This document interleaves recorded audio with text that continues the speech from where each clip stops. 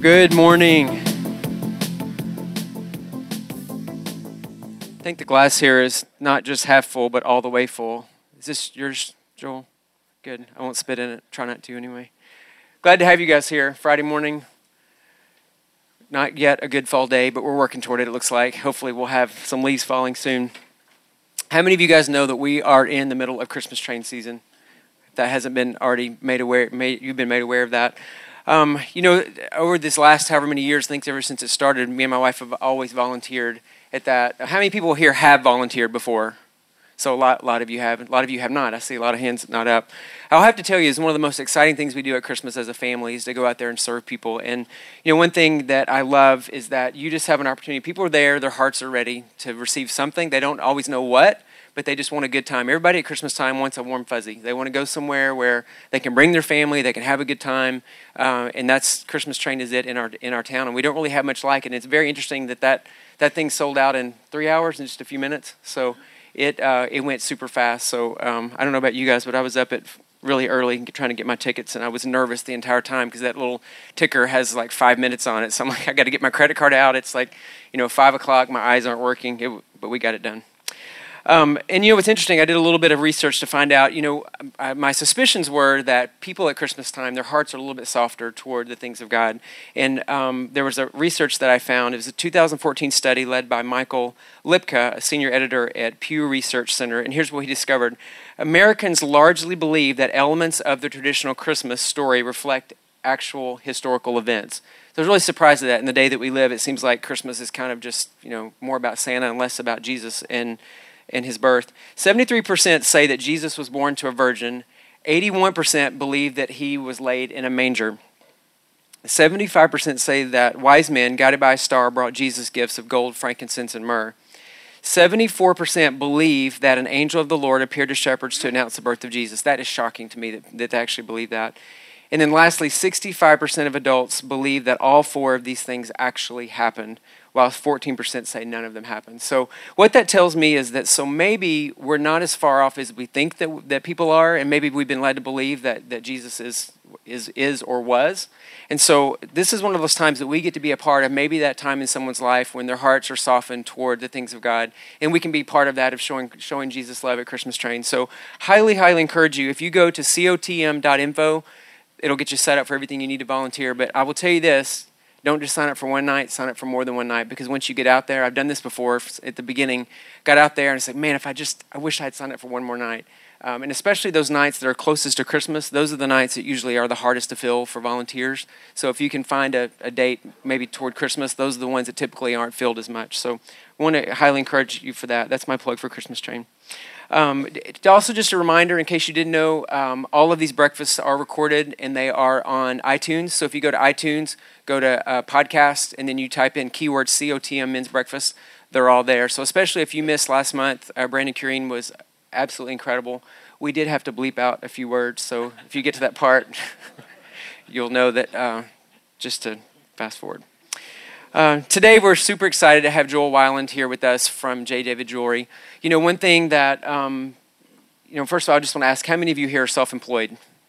Just let me see your hands real quickly. So a few of us are here. I feel you today, and I'm sure Joel will feel you today too. It takes guts to figure out how to run a business, especially a business plan, your marketing, your capital, hiring, firing, taxes, growth, downturn economies, upgrowth economies, product life, product death. All these things are all things that we face as business owner. I too am a business owner. And then there's fear.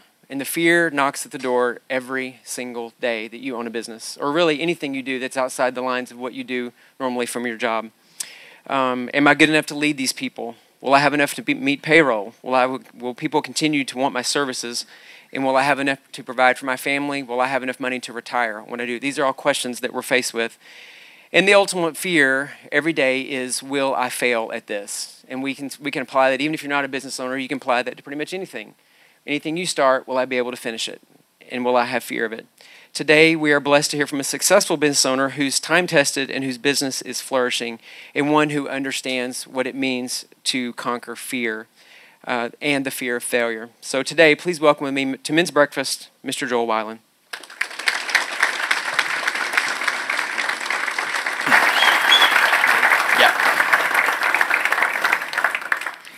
Thank you guys for having me. This is an honor. And when Johnny asked me to do this 3 months ago, I started preparing. And with that, it's like, how do you prepare for this? I've been going to church here for 21 years. And I look back and, I mean, just to be up here, not just with the guys that have already been up here on stage to follow that, I mean, whether it be Pastor George or Whit or even talking to Randy DeBell earlier and Melton, I mean, just person after person after person. I don't compare to these guys. And at the same time, I've never stood on a stage before, so I apologize up front for anything that comes out of my mouth that shouldn't come from a stage. And with that, I started working 3 months ago on what do I say to you guys? And I prepared a sermon, and it had intro music. I had really cool videos. I had background backup. I even had a choir that was going to come out. And I love fireworks, and at the end, we were going to have pyrotechnics come out. And last night, I was thinking, it's like, something's not right. What am I missing? And I'm like, that's not me. And I'm not a preacher. I've never preached a sermon, but I love people, and I love men. That sounded bad. See, jeez. I am not a polished speaker. So you guys know what I mean. Thank you. So I just want to start off telling a story that I've always been kind of an extremist in everything I do. One of those is I'm busy, just like all of you. Sometimes there's not enough hours in a day or hours in a week or days in a week, and you run out. There's 168 hours in a week. I've put in a request to add more hours to the day. I haven't got a response yet. So with that, I know working out's important. I should do it. Studies say you're supposed to do it like 30 minutes a day, 5 times a week. That works out to be, if you do the math, an hour and a half a week times 4, 6 hours a month. Not too bad. So I figure if I do it all in one day, I got a month's worth of workout. So, because that's, I mean, I get one day I can fit that in. So I had sitting in a service, pastor was preaching on sin. And I'm thinking, you know, this message doesn't apply to me. I could have stayed home today. And he hits a part, and he's going through just sin, bad sin, stuff that you think of as like they're a bad person. And he got to a part that, and you guys know that part where you're the only one sitting in the room and he's talking to you. And he got to this part where he said, maybe you're sitting in here and you're thinking, I could have stayed home today. I'm like, uh-oh, here it comes. He's talking to me. And he said, maybe you go to a restaurant. You order you're there with your family and everybody orders their food and you finish your plate and they're done, but there's still stuff on their plate. You finish their plates too. And then you order dessert. And then you get up and you are miserable. And you knew that before you did it, you were going to be miserable. Or you sit down and, man, you peel open the top of that half gallon of ice cream. Man, your favorite kind. And you eat the whole half gallon. He was talking to me. Because I can do that and not even think about it. I'm like, this is so good. But it catches up to you like 30, 45 minutes later. But I got home that day and I thought, all right, well, let's change this. I mean, it's all up here. So I'm like, I'm going to start working out. So that next morning, I don't really work out, so I had one of those bicycles that stay in place that you get to lay down on. I mean, it's like this is my best excuse for working out. So I get on this bike, and I know I'm going to stay on it for a really long time because I've got some lost time to make up for. And at this point, I've got my water bottle, I've got a book, I've got my TV set up, I'm watching Sunday football. I can go for 6 hours. I can do this. So about an hour into it, I've drank my water. I'm sitting in a puddle of sweat. Pretty gross. And my 3-year-old son at the time, Christopher, comes in and he's like, "Oh, Daddy, you're sweaty." And I said, "Yes, I am." And he's like, "Are you thirsty?"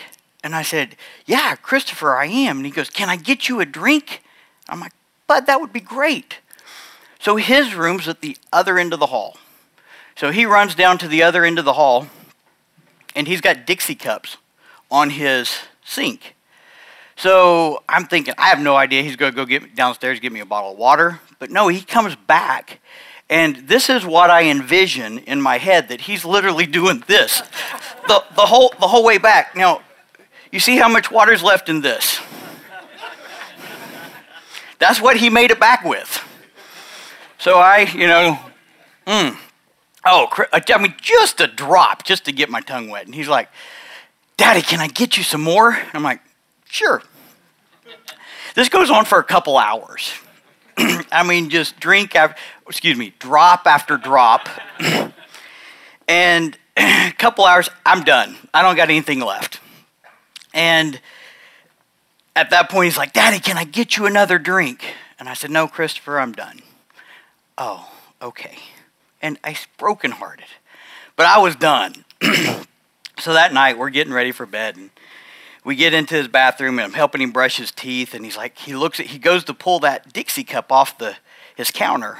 And he pulls it off, and he remembers getting me a drink earlier. So he says, "Daddy, can I get you a drink?" And I'm like, "No, Christopher, that's okay." And he's like, "Oh, okay." And he's brokenhearted. So at that point, I'm like, "Okay, Christopher, you can get me a drink." And he goes, "Oh, okay." So he grabs that cup off the sink, and he steps off his stool, and he goes over to the toilet. Puts his hand all the way down to the bottom to make sure it's all the way full. And he comes up with the biggest smile on his face, and he says, "Here you go, Daddy." As you can imagine, the look on my face was not the one I have on right now.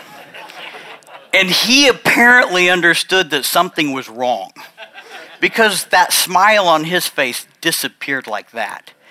And he automatically had this face of fear. And I'm thinking, okay, is that reflecting what my face is? But at this point, I'm still in the heat of the moment. And I'm like, "Christopher, where did you get my water earlier?" And he's, I messed up. But at 3 years old, he's already into, apparently, sales. Because he says, "Daddy, it's okay. I flushed the toilet first. It was clean water."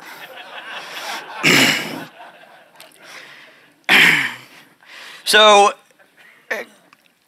this morning I thought, when I was started preparing for this 3 months ago, last night I knew something wasn't right, and I threw it all in the trash because I'm not a preacher.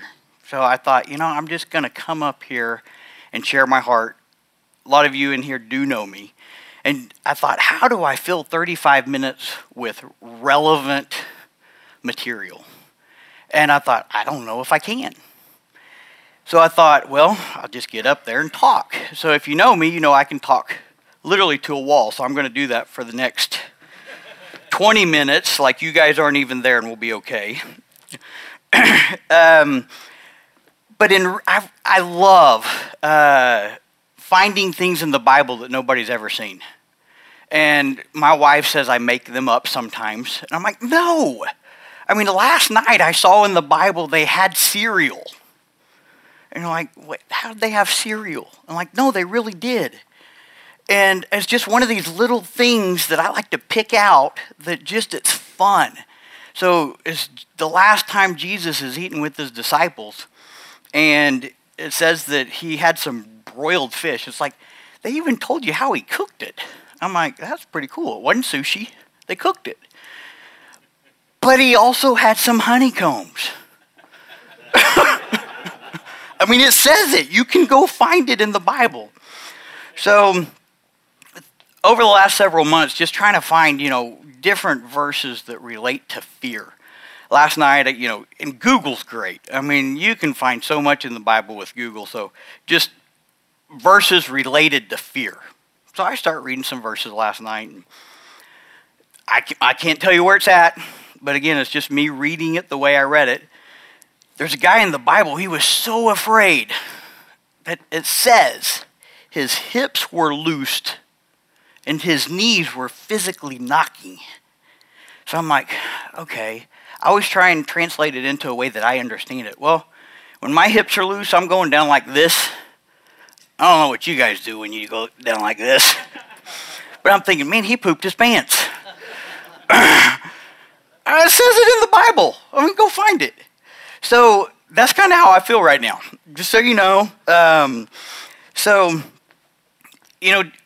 thought, how do I relate, even drinking water out of a toilet to what I can give you guys this morning?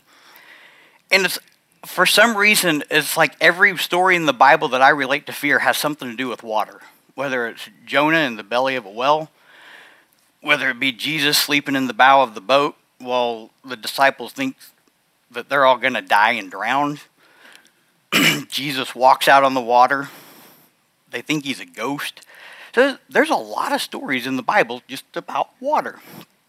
But I want to, in fear, I want to tell you kind of my story of times that I've had to deal with it to where I didn't know that I would get out of it.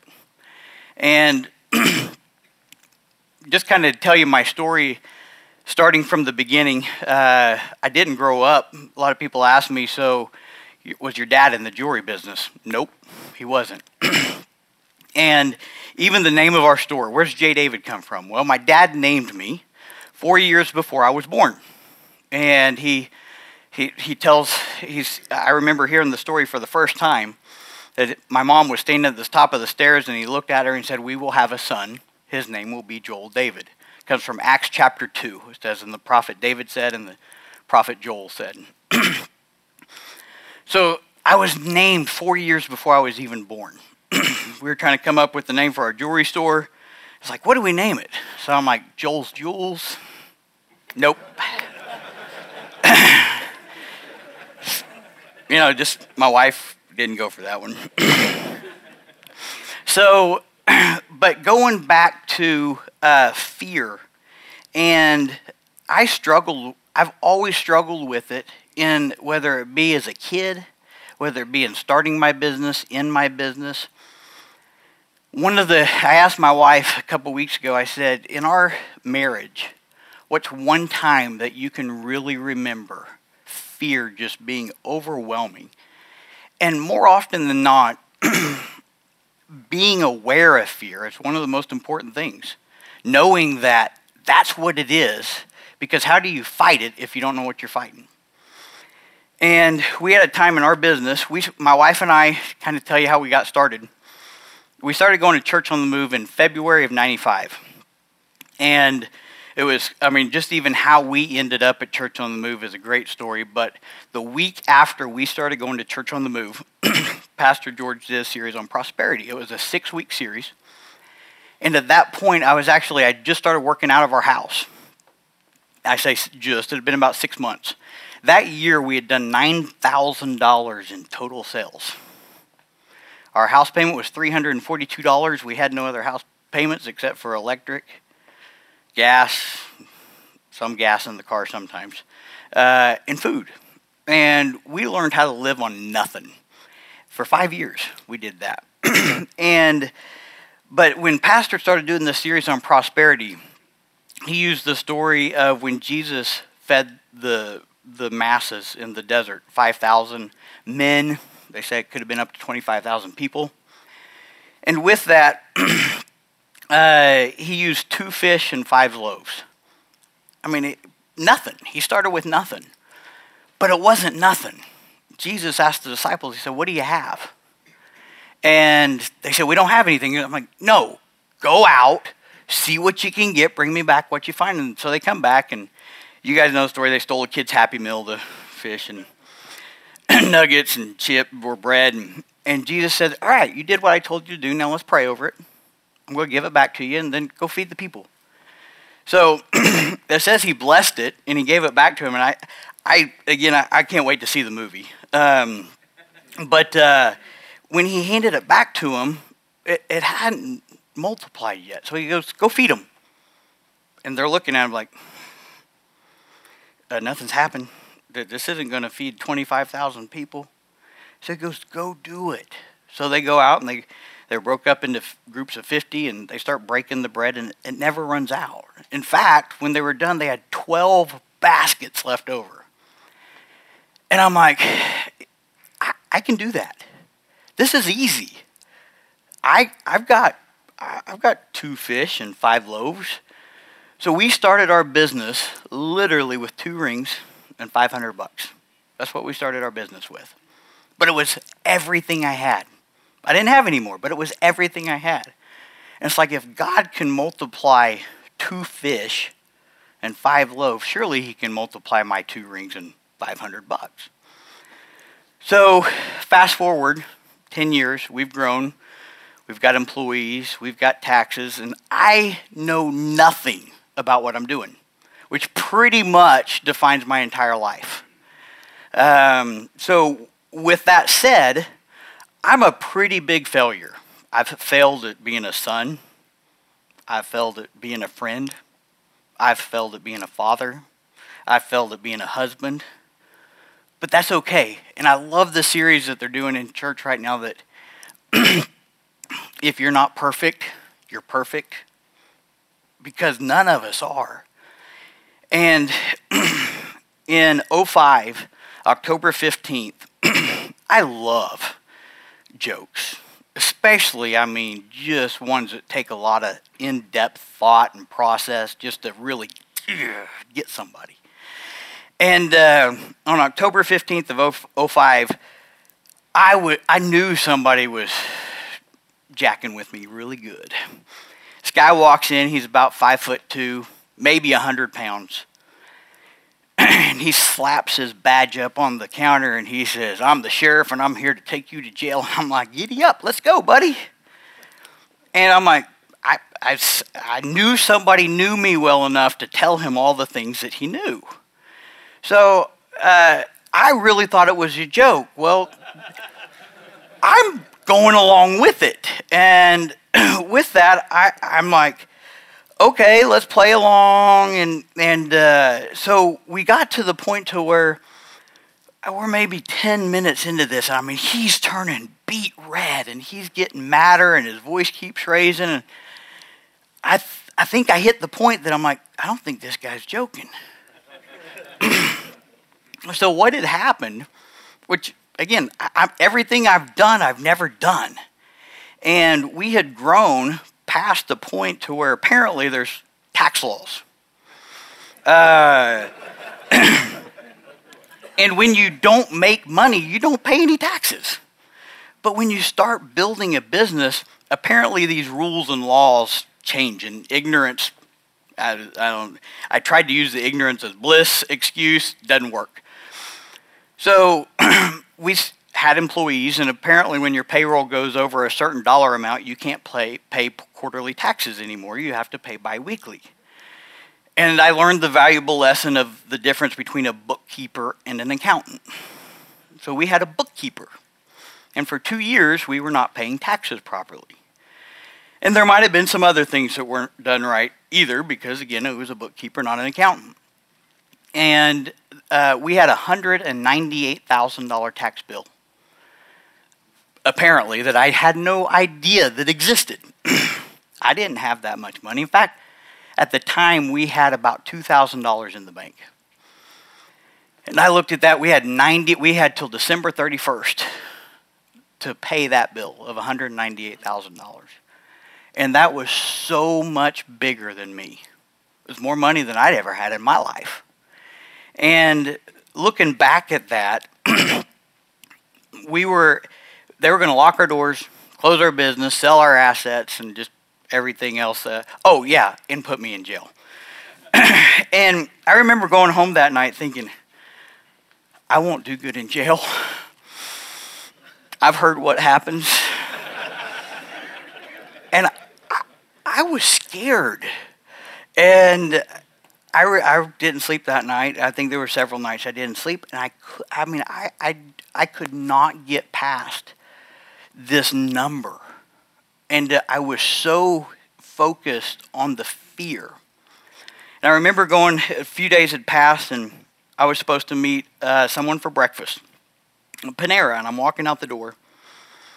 My wife hands me 2 Panera gift cards. That's where I was going. She goes, I don't know if there's anything on here. Might as well take them. I had $20 in my pocket. I didn't need my breakfast paid for. I get to Panera, order my coffee and whatever, bagel, and the girl says it's $6.47. I said, okay, great. Can you see if there's anything on here? She goes, sure. So she swipes it, and she goes, there's 49 cents on it. I'm like, okay. She goes, do you want to use it? I'm like, well, yeah. She goes, okay, your balance is $5.98. I'm like, okay. Can you see if there's anything on this one? So she swipes it, and she goes, $5.98. And I'm like, you're kidding me. And she goes, no. Why would I? And I said, and I just start laughing. And she goes, what's so funny? And I said, you do you not see that? And she goes, see what? And I said, I just gave you 2 gift cards that I didn't know if they had anything on them. They were random numbers that just happened to add up to exactly what I ordered. She goes, huh, yeah, I guess that is a coincidence. And I'm like, no, it's not. And I loved, it was at that moment that I realized there's nothing that's too big for God. And if he wants to play with me by sticking some random amounts on a Panera gift card, and he showed me right there, I've got this.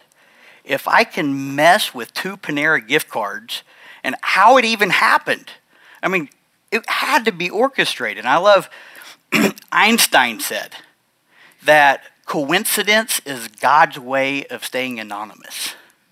I love that saying.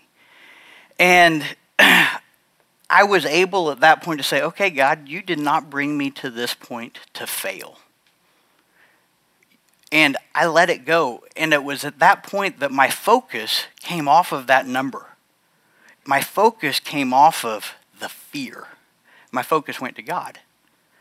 And it was so cool that since then, fear is always going to try and attack you.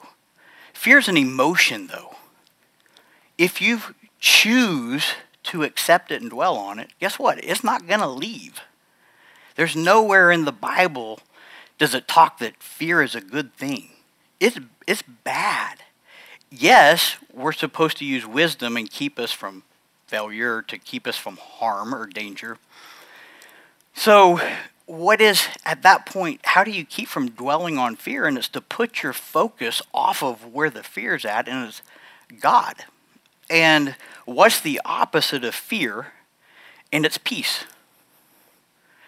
And that's where the Bible says that we will have peace that passes all understanding.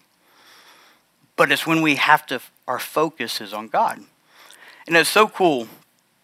I've never read the Bible all the way through. I desire to one day do that. And I've tried many times. I start the 1-year plan, 3 chapters a day gets you through the Bible in 1 year, and then life happens and you lose track and you get it off a few days, so then I've got to read 9 chapters at once. And I was born in the early 70s. They had not diagnosed ADD yet. If they had, I would have been heavily medicated, I'm confident, as a child. One way I think that I can even prove it is the fact that I went to 6 different high schools in Tulsa, Oklahoma. My parents never moved once, and I never got kicked out of one school. I wasn't a bad kid, but I needed change on a regular basis. I always wanted change. So I'd come home and I'd tell my parents, hey, can I move schools again? They're like, okay. And I look back on that, and that's the story of my life, is constant change. And you read books that say that you're supposed to set goals, whether it be a 30-day goal, a 1-year goal, a 3-year goal, a 5-year goal, a 10-year goal. And those goals always change. And I've always had the hardest time creating that goal in the future, because who I am today is not who I was a year ago. And how do I create a goal for someone that doesn't exist right now? But that's me, and I love change. To other people, that's insanity. You like to do what you do every day. You like to get in a rhythm and a habit. And that is comfortable for some people. But at the same time, I love, and it's so cool how if you've got kids, your kids can actually minister to you on a regular basis. And I'll never forget one time I'd said, man, my allergies are killing me. And my son I think he was 6 at the time. He goes, Dad, why'd you say that? And I said, say what? And he said, why'd you say they're your allergies? Aren't they bad? I'm like, mm-hmm. And he goes, well, if they're bad, why are they yours? Aren't they the devil's? I'm like, uh-huh.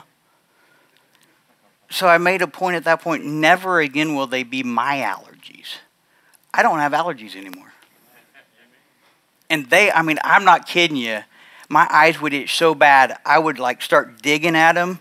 They would start swelling up, and start poking out. It would drive my wife crazy because then I would start doing this. And she's like, don't do that. I'm like, it makes them feel better. So if you're comfortable where you're at and life's easy, are you where God wants you to be? And I loved a saying one time is, I always want to need. We had a guy at our church several years ago, and he gets up, and for 5 minutes he goes on about, I need this, I need that, I need this, I need this, I need more money, I'm like, golly, I do not like this guy. And he kept going on about, I need a helicopter, and I need a plane, and I need another church, and I need houses, I need cars, I need buses, he was getting really annoying. And then he finally he built it up so much. And then he said, the Bible says, God shall supply all of my needs according to his riches and glory in Christ Jesus. Well, if you don't have any needs, where's God fit in? And I'm like, whoa, I want to make sure I'm always creating needs. And with that, I'll never, just even looking back over my wife and I started our business. We've been at Church on the Move 21 years. We started our business 21 years ago. And every time the church has been in a growth phase, a building plan, they need this or they need that. I've always made sure that we become a vital part of that growth. And I can measure my business in significant milestones by every single thing our church has ever done in growth. And I can't wait for the next one. And I know it's right around the corner because it's always the perfect timing. And there's been many times where I've thought that I messed up. I didn't follow God. It wasn't God's timing. And the best one that I remember was at the time we were doing our gross sales was $125,000 a year. That year we made $11,000 is what we brought home. And again, we lived very modestly. And I felt at that point it would have been, we were building phase 2. So we were building we were building the building we're standing in right now. And I felt like we were supposed to move. And at $127,000 a year business with about a $10,000 a year profit, I found a building I thought we were supposed to buy. It was $750,000. And I'm like, whoa, how do I pay for that? So I came up with the plan. I put it on paper, and I called up a guy that I valued his opinion and took him over to it and let him look at it. And I said, I'm afraid. And he goes, what are you afraid of? And I said, well, if things don't go like what I have on paper, then I could lose everything I got. He goes, well, that's fair. Tell me again how you got started. And he knew my story. And I said, well, I got started with 2 rings and $500. How much of that was what you had? I said, it was everything I had. How's it any different? I'm like, it's just a few more zeros. So it was at that point that I learned that money in God's, it's like, imagine, I heard this one, imagine looking at God's bank account. It's all his. So at that, we bought that building, we opened the business the week of September 11th of 2001. We were closing the week before. Our last day at the old store, we had our last day 911 moving sale that all our marketing said it. It was a bad day. We didn't do any business that day. We didn't do any business the next week. We didn't do any business the next 6 months hardly. And I was like, ouch. And it came back to that I missed God. And I started focusing on all my failures. And Joe McGee was here, I think the month before last. And he said something that really hit home to me. And growing up, I grew up in a wonderful Christian home. And grew up in church. Been in church my whole life. But one of the things that I've failed on in my entire life is when I mess up, I know I mess up. I don't need anybody to tell me. And at that point, I draw back from God. And I take another step back. And the more I step back, guess what? The more I screw up. And then when Joe McGee said it just 6 weeks ago, it was so cool. It's like we have to program in our mind we do just the opposite. When we screw up, we take that step towards God, not away from Him. It goes back to if you're not perfect, you're perfect. The disciples were screw-ups. And I read the other day that Jesus walks into town and Zacchaeus is up in a tree. A wee little man was he. There's people that don't know that song, which it just breaks my heart. But Jesus looked up at the tree and he saw this. Zacchaeus was he was a loser. Not only was he just Napoleon complex kind of guy I picture, but it said that he was a tax collector. He stole money from people. People hated his guts, and Jesus said, "Come down, take me to your house, feed me. I want to stay with you." He doesn't pick out the best person in the room. He picks the one that's willing. And just taking that to heart, are you willing? It doesn't matter what you did yesterday. It doesn't matter what you did last week or last month. He wants you right where you're at. And I love knowing that I can screw up right now. Lord knows I already have in a few places. And God doesn't see that. And to know that God will take me just as I am, no matter what, whenever, that I never have to fear Him as far as His love for me will never change. And when you can grasp that and hold on to it, you can't fail. And I had last 2 years ago, I had a lifelong friend that he did something that just made me so mad. And I'm like, I will never talk to that guy again the rest of my life. And 2 years went by. I didn't talk to him. And I got to thinking, I was like, why am I so mad? It's like, because he hurt me. And as a guy, to admit that somebody hurts you, because I was mad. And typically, anger comes from fear or hurt. And it's that fear of being hurt again. I'm not ever going to let him hurt me again. So therefore, I'll never talk to him again. I'm like, what if I'm the only friend he's got? He needs me. So I called him up and I said, I'm coming over to talk to you. And I went over and I said, I just want you to know, I'm really pissed off at you.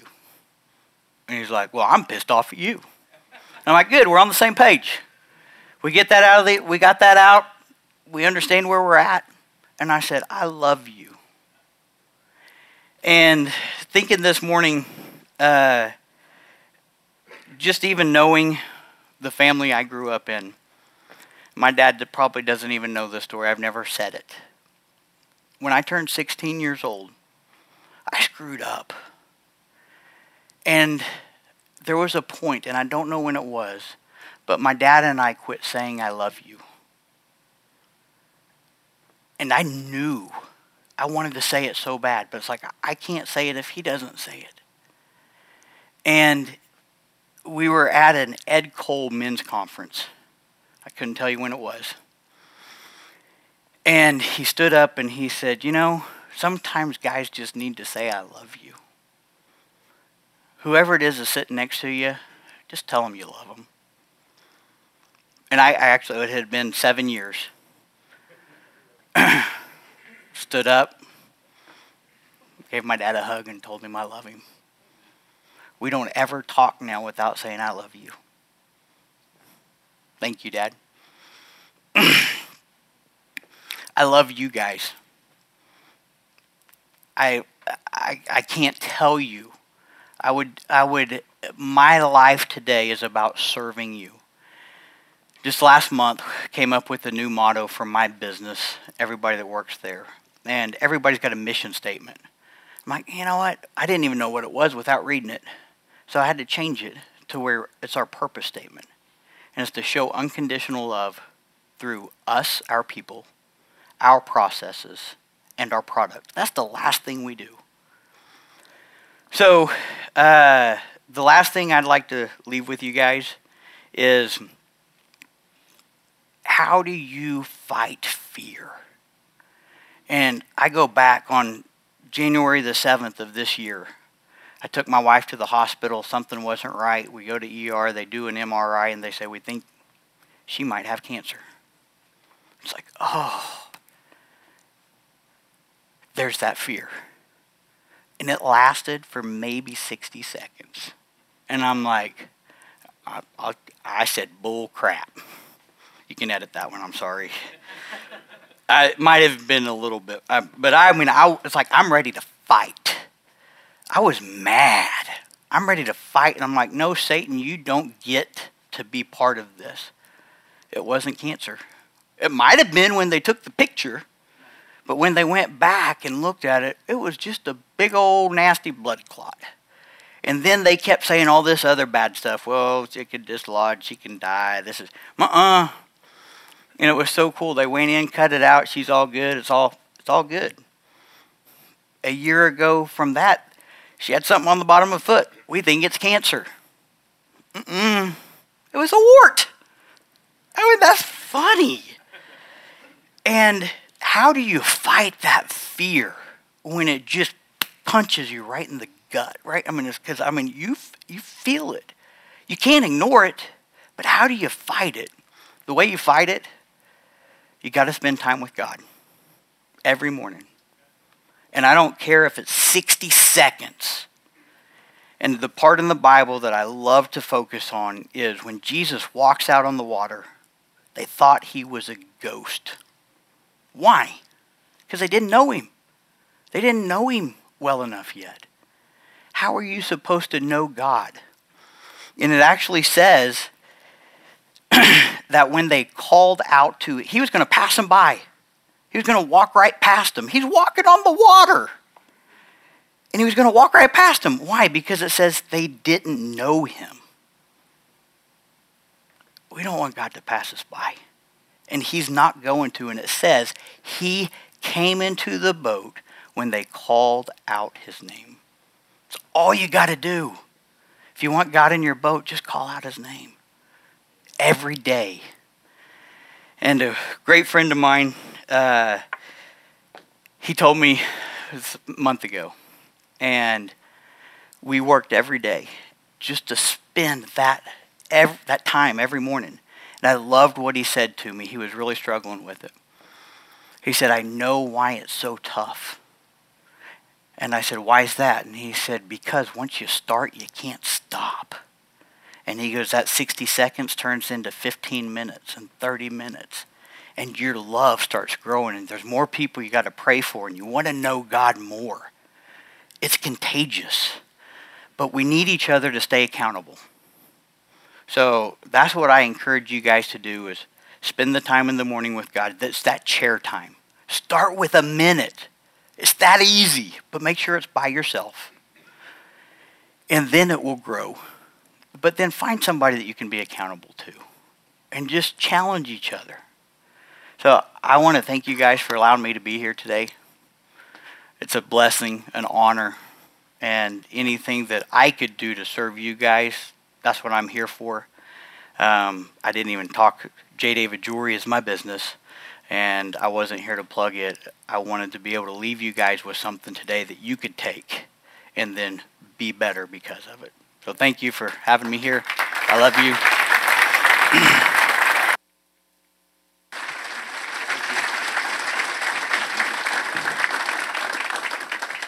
I think we've all been there. You know, fear is also a spirit. It's one of the things we pray against in our home quite regularly, is that God didn't give you a spirit of fear. So for any of you today that might be fighting fear, whether it's fear of loss, fear of gain, fear of something going on in your family, fear of sickness, that's not in your life because God put it there. So just like Joel said, you call it out and you stand in faith. You stand in God's word, knowing that all heaven backs you when you say God's word. Let's pray this morning and then we'll move on to something else. Jesus, thank you so much for the opportunity to be in your house today, Lord, and to hear from great experience, Lord, and from a man who has definitely heard from you today. God, we thank you that we are not part of a spirit of fear. Lord, as a matter of fact, we rebuke a spirit of fear over our lives. Lord, you didn't come to give us fear, but to give us life and give us health and give it to us in abundance today, Lord. And I pray that every man here today that is dealing with anything that's related to fear, Father, I pray that he would look to your face and see that you are behind us, that you love us and you want us to prosper and do well. Every area of our lives, our family, our business, our walk, everything we do. Thank you that we'll keep our eyes in front of your word, Lord, that we will digest it daily, Lord, and live it. We thank you for this in Jesus' name. Amen. Quickly, Coach Darren Melton spoke to us a couple months ago and kept referring to Trandy Birch.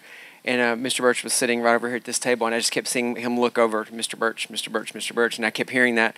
So I left men's breakfast, was out the next week, a couple weeks later, and I kept hearing Trandy Birch. And then I heard it from someone else. And then someone else says, man, Trandy Birch is one of the wisest guys I know. And it just so happened that we had not filled our December men's breakfast. And so I knew that I was holding it for someone. I didn't know who it was. And so it is Mr. Birch. And I'm very thankful to have him here for next month. For those of you who don't know him, he's administrator here at Lincoln, has been here for 7 years. He's been in public education for 26 years, which means that when he dies and goes to heaven, he's going to have a place up close to the throne of God after working with kids for that amount of time. Coach Melton says he's the best gifted O-line coach he's ever known. He's been married to his wife, Kelly, for 29 years. They have 3 children. And he says that my passion in life is kids, and the vehicles that I use to live that passion have been football and school. I'm incredibly grateful to serve the families here at Lincoln. The ministry of Church on the Move is what I'm blessed to do. Mr. Birch's topics this next month will be, and so aligns with some of the things that you've talked about, is Proverbs 27:17, where it says, iron sharpens iron, and one man sharpens another. So I'm super excited for you guys and for all of us to hear about what that means in his life and what that can mean for us. Is Mr. Birch here somewhere? I know I saw him earlier. There he is there in the back. So glad to have you next month. And so I really encourage you, don't come to these events alone. Bring someone with you. Buy their ticket. Bring them here. We have plenty of room to grow. We've had both ends, and we can move on to bigger rooms if we need to. But grateful for you guys. Thanks for staying just a few extra minutes. But I bless you on this Friday. Thank you for being here, and have a great day. See you.